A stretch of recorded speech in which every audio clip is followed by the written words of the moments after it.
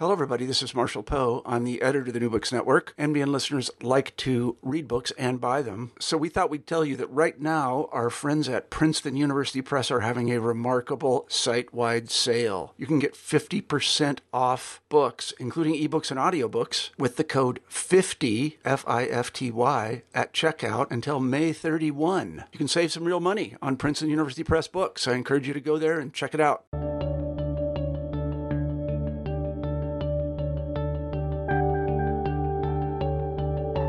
Welcome to this episode of New Books in History, a channel on the New Books Network. I'm your host, Michael Juvan of Sacramento State University, but you can call me Mike.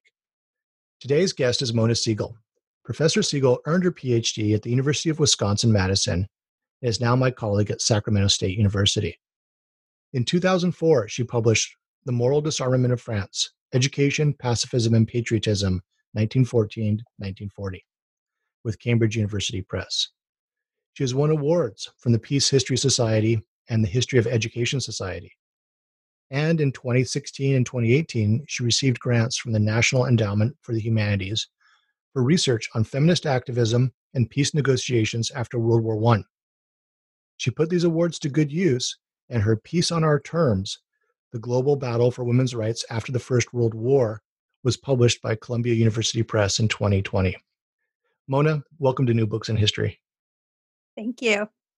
So let's start off by telling us a little bit about yourself and how you came to study the history of peace, and also for this project, the history of women's activism. Well, there was a lot of serendipity in it, I have to say. And first of all, Mike, thank you so much for hosting this interview with me. I entered college initially as a business major, and thought that I was going to scale the walls of Wall Street or something along those lines, and very quickly realized that wasn't my destiny. But as an undergraduate, I didn't study history. I studied French and international relations, and my big goal was to become the ambassador to France. And unfortunately, nobody told me until late in the game that I probably needed political connections to make that happen. And so my vision of the future began to change largely because of a challenge that I was issued by a college roommate who was a women's studies major. And she insisted that no matter what the class was before I graduated, I need to take one class in women's studies.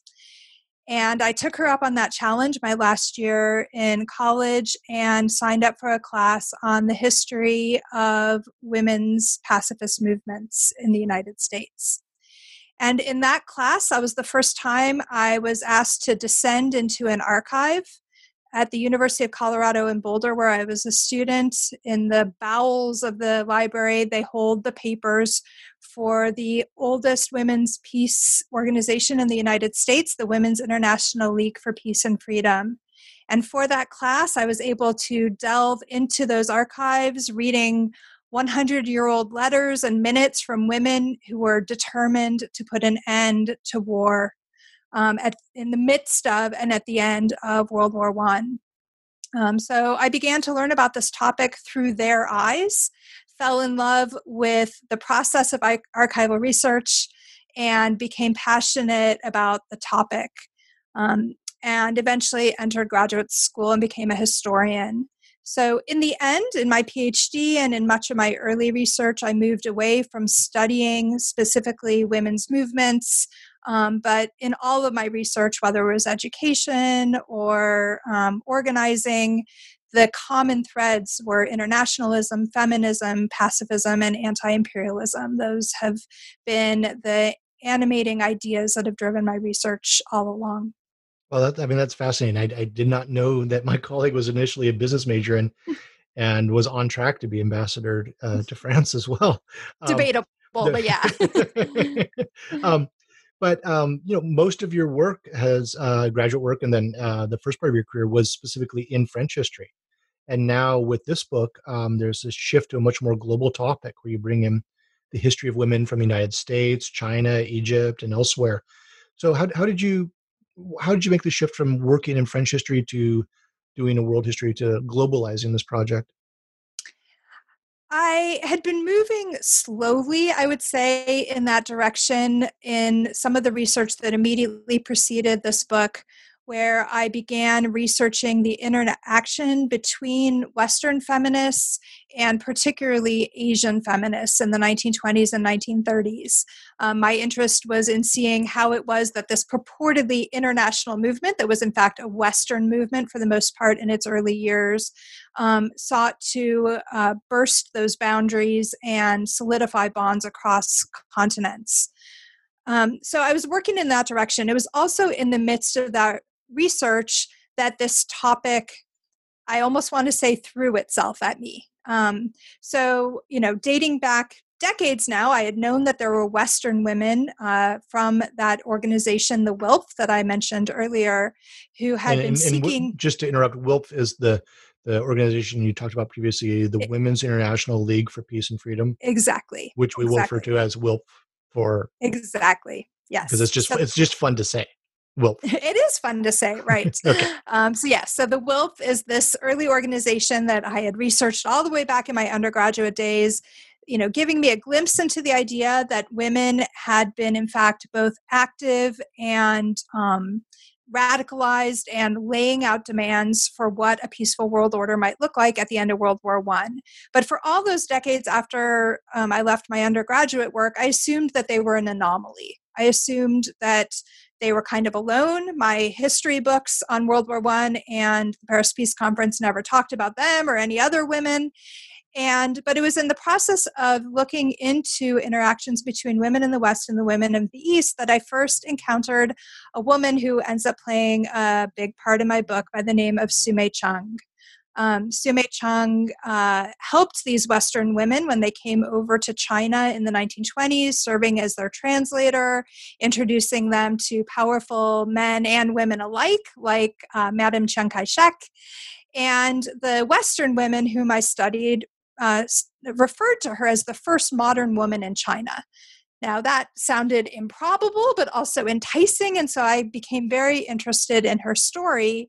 There was little about her anywhere in secondary sources, but I began digging around and eventually figured out that she had published an English language memoir in the 1940s, but she published it under her married name of Wei Taoming. So I had to make that connection between her name of birth and her married name.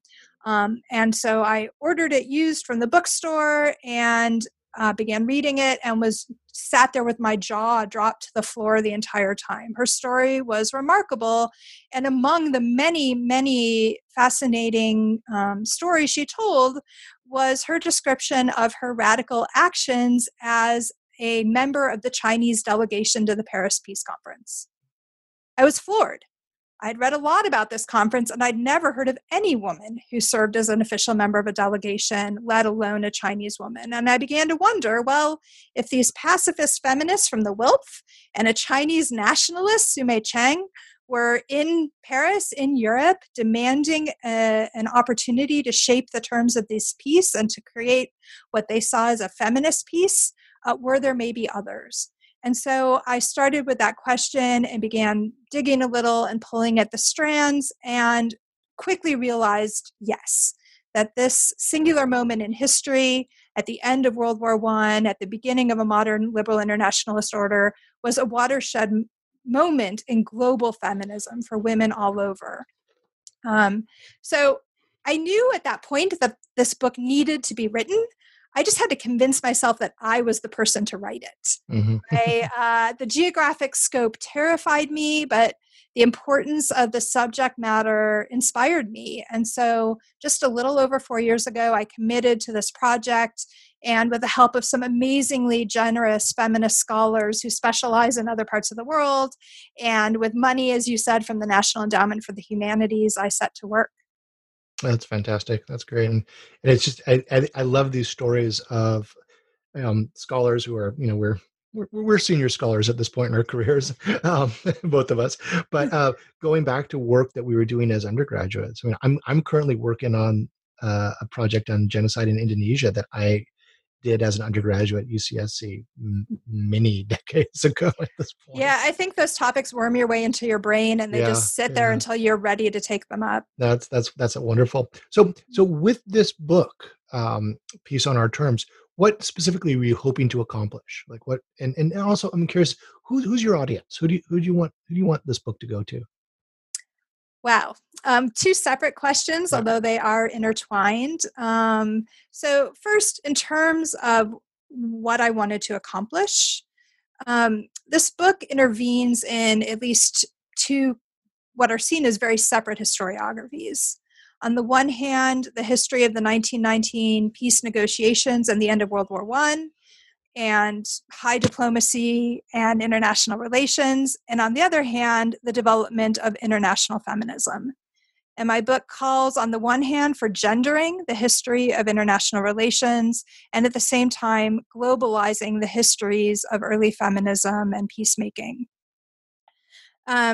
So I'm entering into historiographic debates, but I didn't want to write a deeply analytical story for specialists. In my mind, the actions that women were engaged in were high drama of the kind that can and should capture the imaginations, not just of historians and not even just of history students, but of a general public, and particularly a general public of women's activists who I think are really hungry for a deeper understanding of the genealogy that they're coming at the tail end of. And so I deliberately wrote a book that I hope still will speak both to specialists and to a general audience at one and the same time. Yeah, well, I think so. I mean, as I was reading it, one of the things I remarked upon is how engaging and really sort of fun your prose is in the book. I mean, it's a good. There's these great stories, especially Su Mei-ching and the adventures she gets into in Paris. At the same time, it is not sort of fluffy pop history. I mean, it is very well researched, excellent footnotes. I mean, I'm always flipping back and forth to the end notes and looking at the sources, and it was a wonderful combination of scholarly endeavor with very, very readable prose, which many of us who write scholarly works don't always accomplish. Thank you. So I appreciate it. I worked hard at it, so I accept that compliment with a great deal of pleasure. So you mentioned sort of gendering this history. What do you think was missing from the existing body of historiography on 1919 and the Paris Peace Conference and the Treaty of Versailles and the other treaties, and how what does it mean in your mind to gender 1919? So, of course, the historiography of the Paris Peace Conference goes back to even almost before 1919 in a way, because the diplomatic stakes of what that treaty said and didn't said were considered so weighty, and because both in popular imagination and also in some scholarly work, it's viewed as the first step towards World War II. So early histories for decades of the Paris Peace Conference were really high diplomatic histories from above and extremely focused on European questions for the most part. Happily, over the last 10 to 20 years, that research has expanded tremendously. And my research, I would say, follows on the heels of path-breaking work by historians like Erez Manella and John Morrow, who have examined, first of all, the global nature of the negotiations, of the players involved, and of the ramifications of the terms of that peace, and also particularly how deeply embedded imperialist and racist assumptions were in the world order that was crafted by the great powers at the end of World War I. So these scholars helped cast the peace conference as a truly global phenomenon and looked at the ramifications of world leaders' failure to act on their promise to build an international system rooted in democracy and national self-determination, which is what they had called for. So this early work paints the peace conference as a defense of imperialism. My book demonstrates just how hard male statesmen worked to contain feminism and to defend politics and foreign affairs as a masculine sphere. Now, this was true of the big three, Wilson, Clemenceau, Lloyd George, but it was equally true of many of the colonial nationalist men who came to Paris demanding national self-determination, but who were ultimately unwilling to extend right of individual self-determination to country women.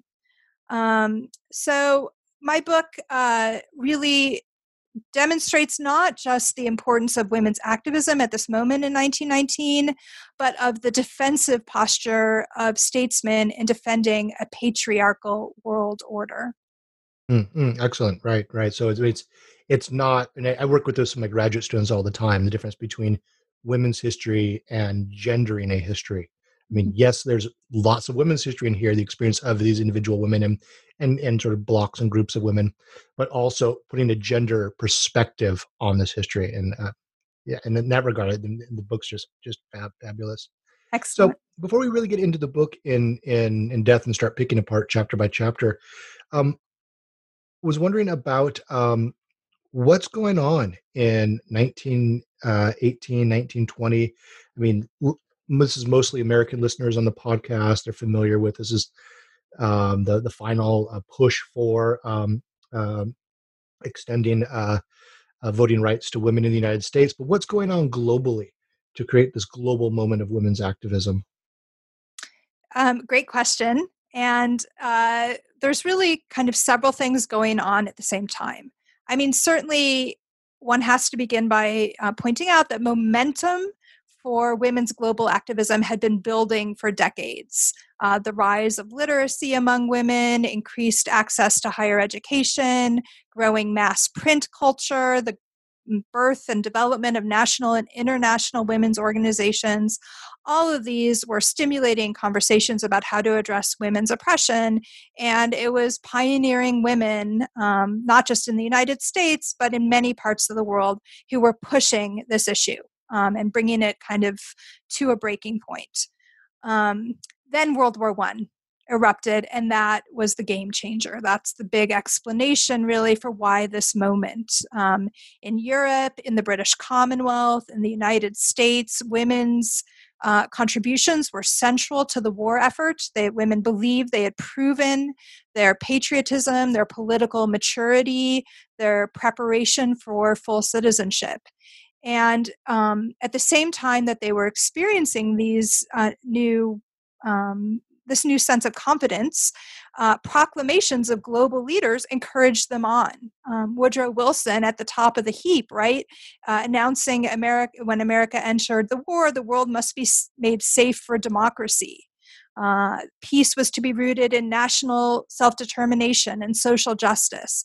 And these ideas to women were a clear kind of clarion call for them to finally step up and take their place in the global order. So when World War I ended and these leaders convened in Paris at the Peace Conference in 1919, female activists all over the world were determined to hold statesmen to the world. To their word. Dozens came to Paris to do so, others acting out at home, all of them seeking to utilize the unique promise of this moment to advance women's rights. Great, yeah. So let's get into the book. It's composed of a prologue and 6 chapters. Each chapter builds on the next, but also for people thinking about possibly teaching the book, individual chapters work well on their own. I mean, I love books like that where things build on each other, but you can also pull things out and assign that for students. How did you select the various case studies? So the book, just to lay out the framework, the book is in many respects a snapshot of a single year in history, right? It's a snapshot of 1919. So all of the case studies in my book highlight women whose political activism was spurred specifically by the end of the war and the peace negotiations. That's the unifying theme, the unifying element among them. whether they were mobilizing, crossing oceans or crossing continents to get to Paris in order to express their wishes and demands, or whether they were doing so at home. All of them were speaking to a global audience. All of them were seeking to intervene in diplomatic conversations and foreign affairs conversations of the day. So while there are many other case studies that I would have loved to have thrown in the end, I constrained the book to those that were most directly inspired by the end of the war and the negotiations that had opened in Paris. Okay, that makes sense, and that actually answers a couple of questions I had. I picked up the book, and I'm like, okay, it starts in January 1919. We're going to start with, this horrifying event of Rosa Luxemburg's murder at the hands of the Free Corps, the proto-fascist demobilized soldiers. So I could see why Rosa Luxemburg doesn't quite fit into that. And also I was wondering, why not the experience of Soviet women who were, it's a civil war at this point, but it's some of the early social and cultural experiments that characterize, the good years of the Soviet Union before Stalin's reactions set in. So that makes sense why that would not really fit into this narrative. Yeah, and actually in a couple of the early outlines I had for the book, I had kind of traced out a potential chapter on Soviet feminism, because the timing works, right? I mean, that period, 1918 to 1920 is exactly, or late 1917 to 1920 is when, women in the Russia, Soviet Union gained the right to vote, gained the right to divorce on equal terms with men, all kinds of rights, and also organized the Women's Committee or Women's Commission, I guess, of the Central Party Committee. So the timing is there, but the impetus wasn't the same, and they weren't in conversation with other global feminists because of the revolution and because they were so isolated politically in that moment in time. Right. Okay, that makes a lot of sense. So, okay, well, let's get into the book and walk us through some of these chapters. So, chapter 1 is entitled "A New Year in Paris: Women's Rights and the Peace Conference of 1919." It describes a group of women who traveled to Paris to push for women's rights. Tell us a little bit about them, their goals, and their achievements, and some of the obstacles they faced as well. Absolutely. So the book, or the chapters, I should say, flow vaguely chronologically.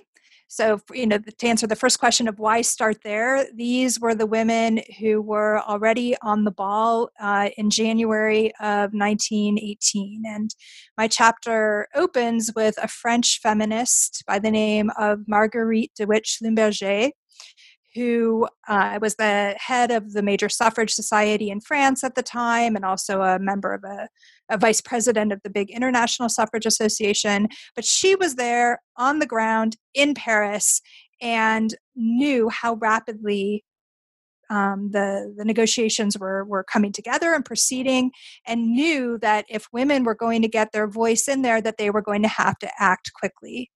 So my chapter 1 examines the conference organized by Schlumberger and French feminists that they ultimately called the Inter-Allied Women's Conference. Importantly, it was inter-allied. It was only women from the victorious nations who were even able to travel to Paris, let alone to would have been invited by this group at that time. But women from Europe, the United States, from some of the British Commonwealth, New Zealand, and South Africa, who came to Paris, organized in this conference. They first met on February 10th, and they met nonstop for the next 2 months as they lobbied the peacemakers in their staterooms, out in the streets, wherever they could track them down, demanding representation for women at the peace conference and demanding recognition of women's fundamental political rights, first and foremost, but also economic and social rights in the eventual peace treaty. Scholars have known that this conference took place, and you'll see brief references to it occasionally in general histories of the Paris Peace Conference, but very little has been known about it for a very interesting reason, which is that the archives that these women kept, because they knew they were engaged in something very important, these papers that these women kept were seized by the Nazis when they invaded France during World War II. and they were hauled off to Berlin. And when the Soviet troops arrived in Berlin, they were hauled off to Moscow. And so they've been buried in Russian archive for most of the 20th century. They were only repatriated to France relatively recently. And my book is one of the first, if not the first, to delve deeply into them, to understand the incredibly important work that these women did.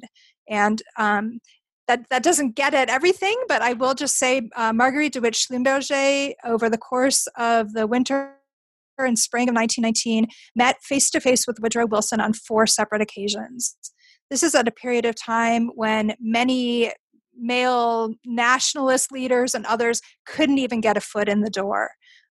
So they were very much riding the tails of these great statesmen, and ultimately they were able, in a smaller way than they had hoped, to affect the eventual peace. Yeah, I mean, famously, Ho Chi Minh couldn't get his foot in the door. He presented himself representing the Vietnamese people, but exactly, that was not going to be the case. And that's an interesting segue into the next chapter.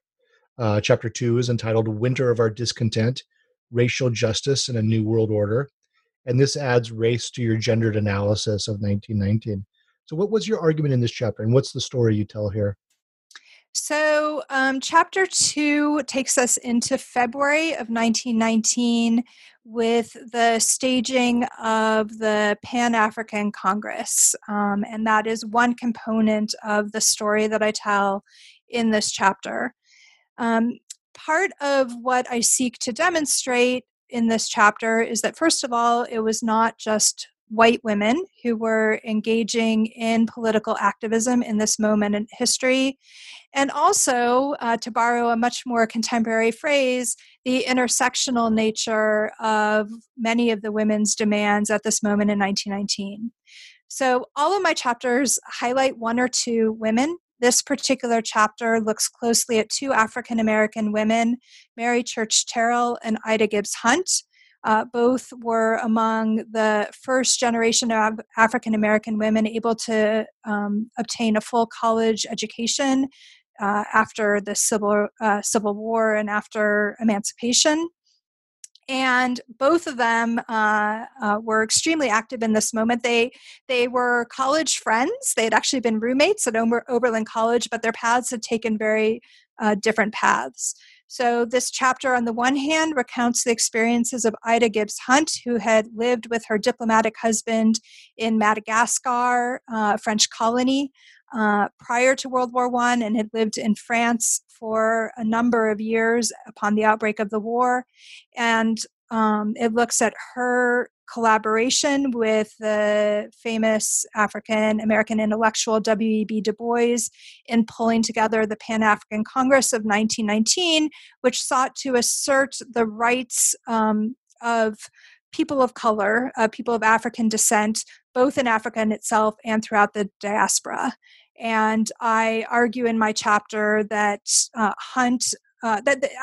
just say it. I argue that the Pan-African Congress of 1919 never would have happened without the efforts of Ida Gibbs Hunt, that she was just as instrumental as Du Bois and has been given none of the credit.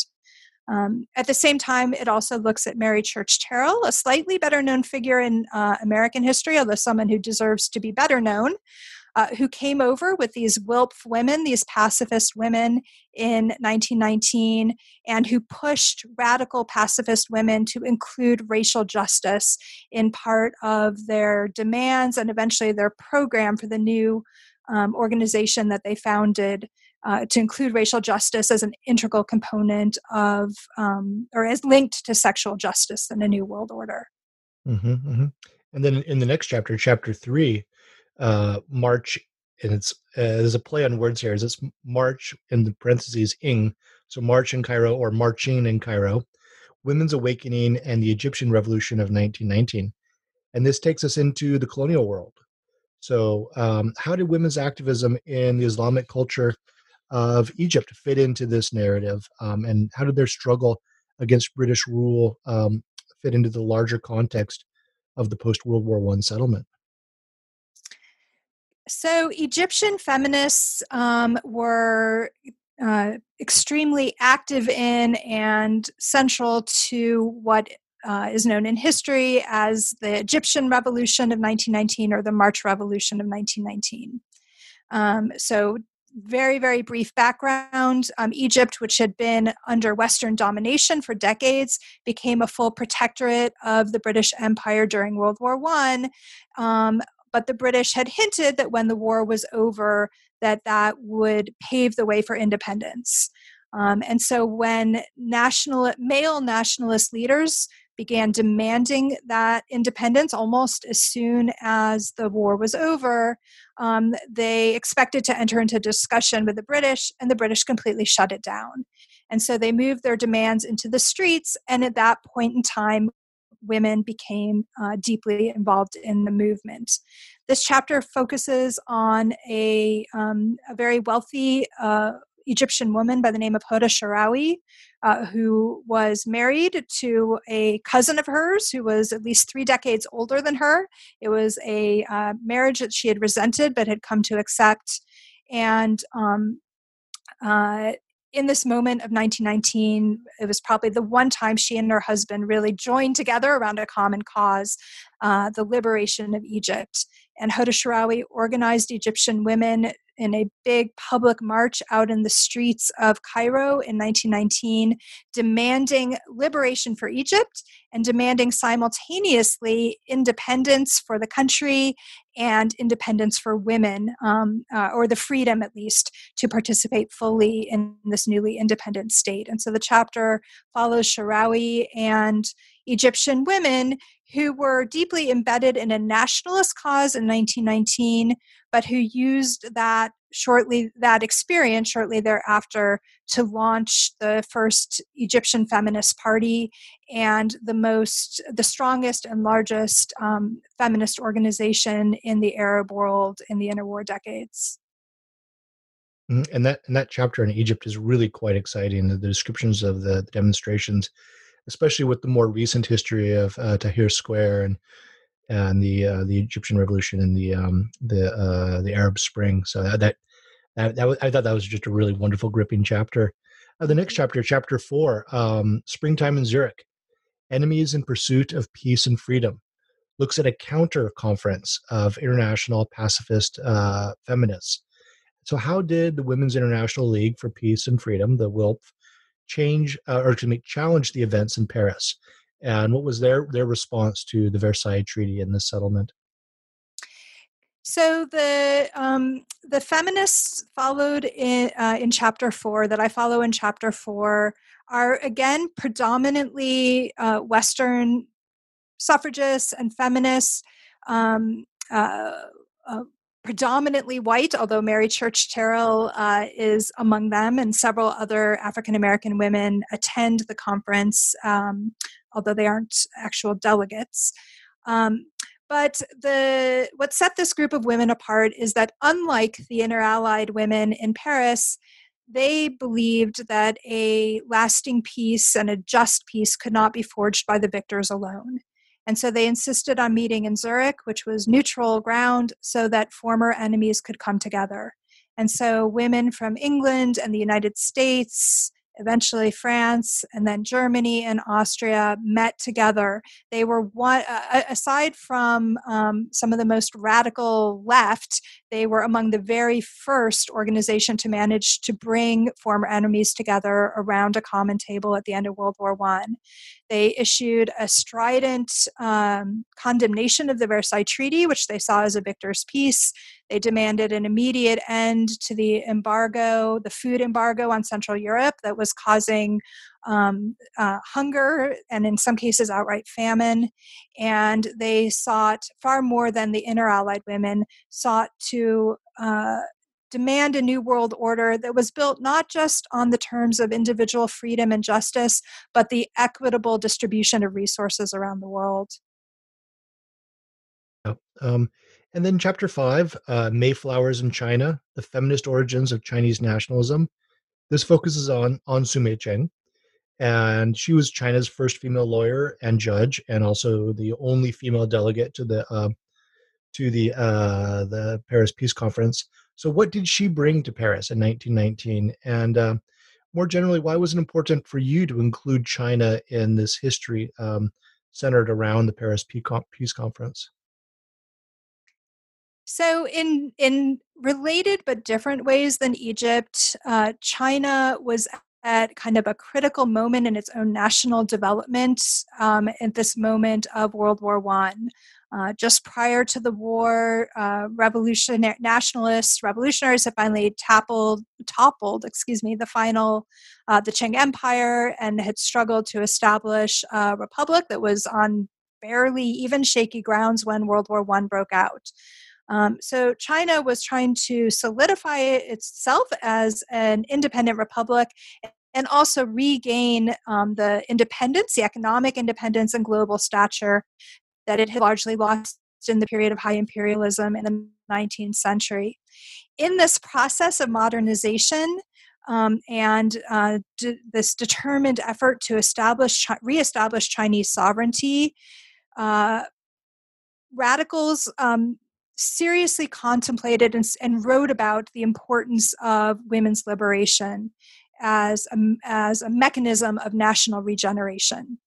Su Mei-chung, her life spans the cusp of the old Qing Empire and the new revolution and republic that followed. I won't get into detail now because her story could eat up the rest of our time alone. But after being born into a very wealthy, very, very wealthy family, she rejected tradition. She joined Sun Yat-sen in the revolution. She was a bomb smuggler. She was a would-be assassin. Her family eventually packed her off to Paris to get her out of harm's way, where she studied constitutional law at the Sorbonne.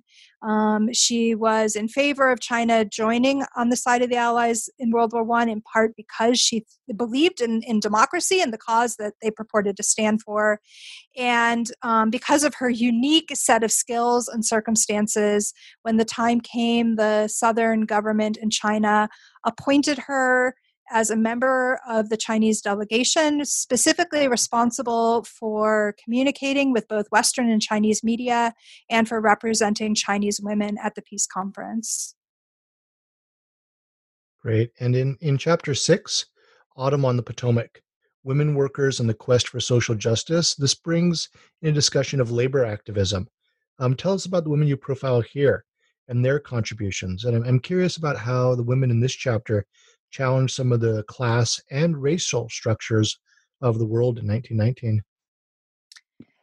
So this final substantive chapter brings us up to the autumn of 1919, which is when this organization born out of the peace negotiations, the International Labor Organization, which still exists today to kind of monitor and help structure labor relations around the world. This is when it first met in Washington, D.C. in October, November of 1919. This chapter profiles two female activists on both sides of the Atlantic. So on the one hand, a French labor activist by the name of Jeanne Bouvier, who knew a childhood of extreme poverty, had to help support her family as like a 13-year-old working in the silk mills around Lyon, but who became a dedicated labor activist and also, kind of rare, spanned the divide between labor activism and feminism. And so she, among others, helped push an agenda of economic rights, and particularly the rights of women workers at the peace conference. She and others were joined by two American women who'd been sent over to Europe by the Women's Trade Union League of America, one of whom was a woman by the name of Rose Schneiderman, a Russian Jewish immigrant who had also known desperate poverty in the garment trade of the Lower East Side, who'd become an important labor organizer. And so both in Paris at the peace conference and then in Washington, D.C., these women worked together and with others in order to try and encourage global leaders to see the well-being of workers generally, and particularly women workers, as essential to creating the terms of stability and international peace. And I look at particularly at their efforts to secure a convention on paid maternity leave, and also to regulate the conditions of women's work that emerged out of this 1919 ILO conference. Yeah, and then in the conclusion of the book, you actually there's a surprise appearance by someone who I was not expecting, Benito Mussolini, addressing an international women's conference in Rome, and I think it's in 1923, 22, Correct. 23, 23. 23. Why did you end with that and with the figure of Mussolini, who it was so striking and so depressing to encounter after these various sort of uplifting, optimistic stories? So the epilogue, as you said, leaps ahead for years and takes up the question of legacies. What did all this activism amount to?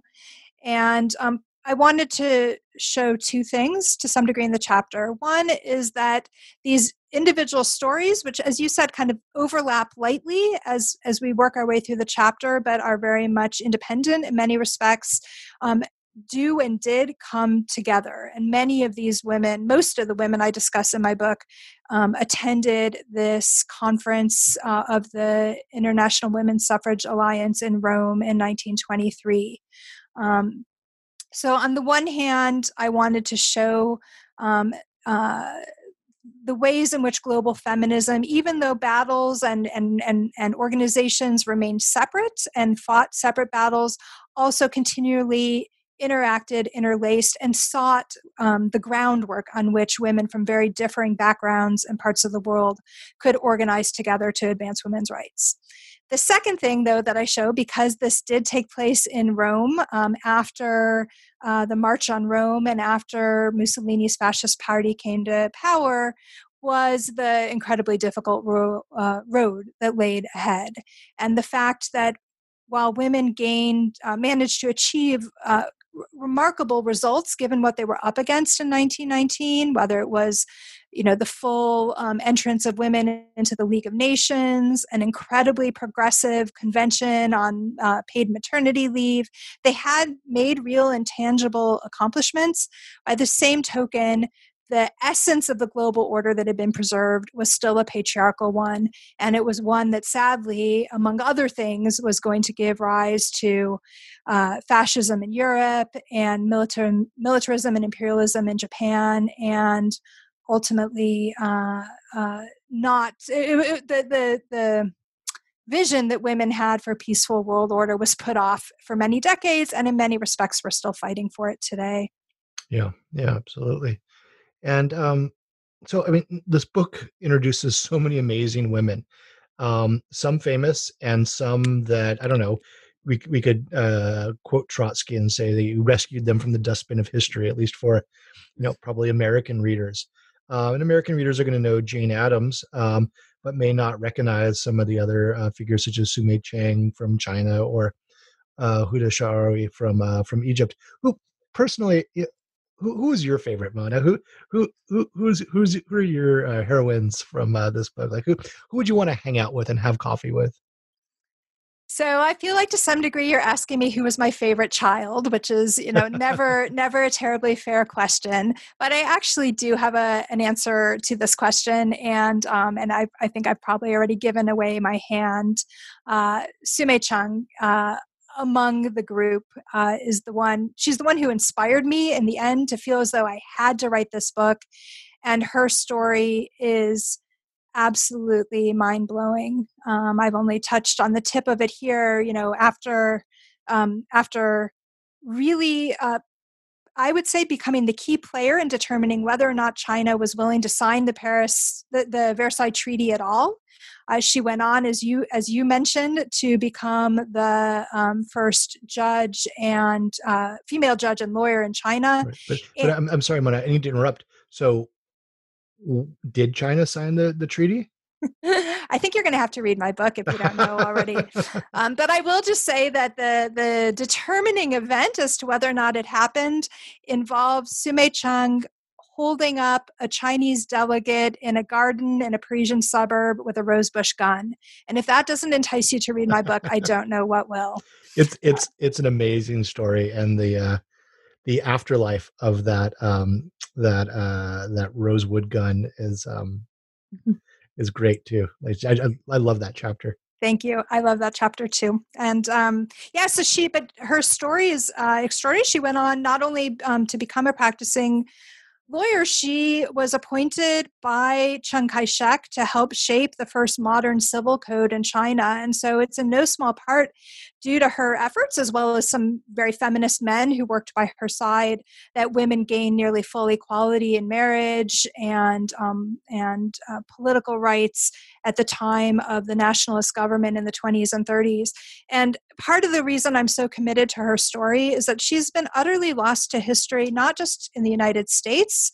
And she died in Los Angeles. She has a close connection to the United States as well, but also in China. And that's because while Su Mei-cheng was a radical and a revolutionary and a nationalist, she was not a communist.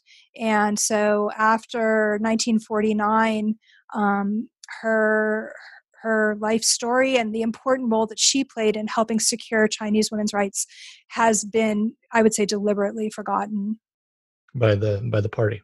By the party, yes. Yeah, and the official narrative of the People's Republic of China. And wasn't she also dean of the law school in the University of Shanghai? The law school in Shanghai. She was the head of that for a number of years in the 20s and 30s. Just a remarkable figure. She eventually ended up marrying a man whom she met a Chinese man whom she met in law school in Paris, by the name of Wei Taoming, who was a powerhouse unto himself as well. And he became the ambassador to the United States from China in the midst of World War II. And so she moved to D.C. as his wife. And when the Washington Post and other American newspapers came to interview her, expecting to find some dainty, delicate Chinese wife, domestic wife, she launched into her life story, and they just flipped out and wrote these amazing articles kind of rediscovering her in that moment. Yeah, and one of the things that you bring out is the way that she oftentimes very consciously challenges Western Orientalist stereotypes about the non-European, non-American world. And the way you wove that into the text was just fabulous. So speaking of challenges, so the early women's rights movement in the United States is often criticized for prioritizing the concerns of white and well-off women to the exclusion of women of color and poor women.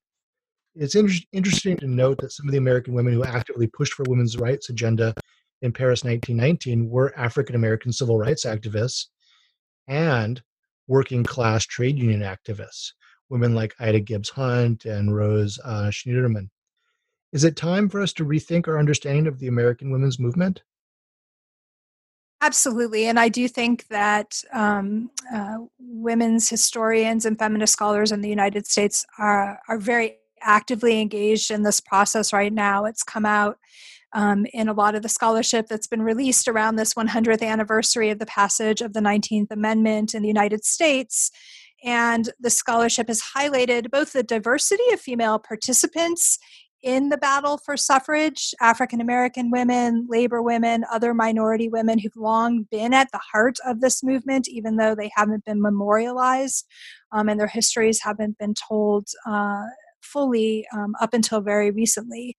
But what this new scholarship and what I hope mine also helps highlight is that racial equality and economic justice were tied to this push for women's rights from very early on, and they were linked to broader global concerns and global trends, including the fight against imperialism, a push for global workplace standards enforceable by a world government.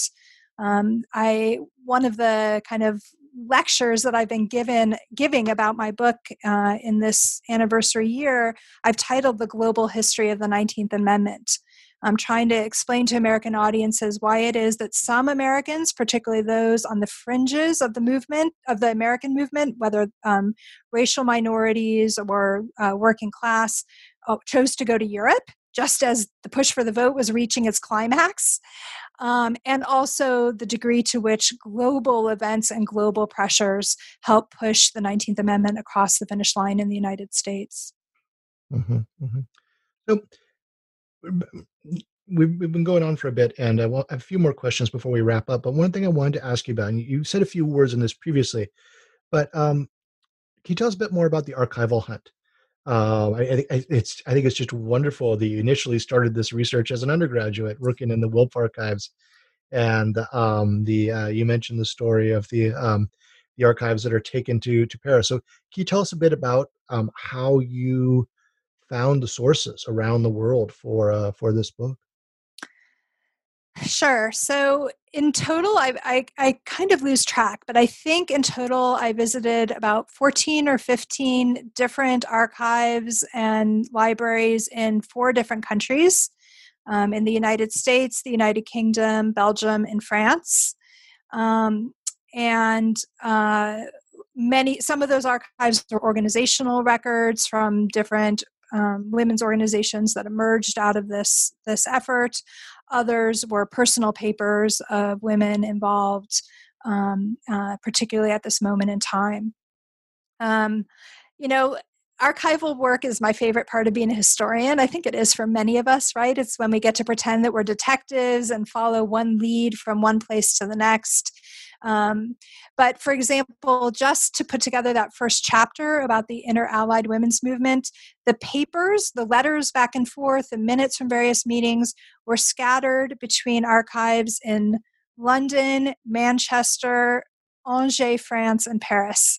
And it wasn't until I had collected the whole bunch of them that I could begin not only to see what somebody was saying, but what somebody responded, and put that whole story together. That's fascinating. Yeah.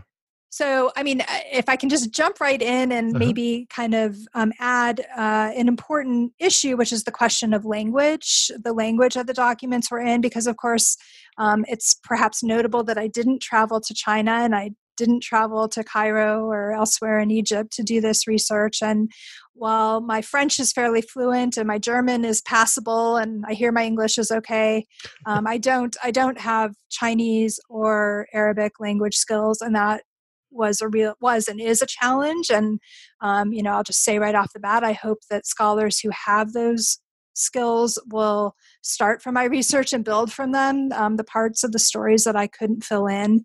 But I will say I was aided, for better or for worse, by the fact that in the early 20th century, Egyptian women, elite Egyptian women who were able to obtain an education largely through private tutors, were often denied the opportunity to learn much more than rudimentary Arabic. It was not considered appropriate for a woman, so many of them learned French as a written language better than they learned Arabic. And in fact, the first feminist journal created by Egyptian women was published in French and not in Arabic, and sits in the Bibliothèque Nationale in Paris. And so I was able to access those papers. Shirawi's memoir, which she did write in Arabic toward the end of her life, has been translated into English by the amazing feminist scholar Margot Bedran.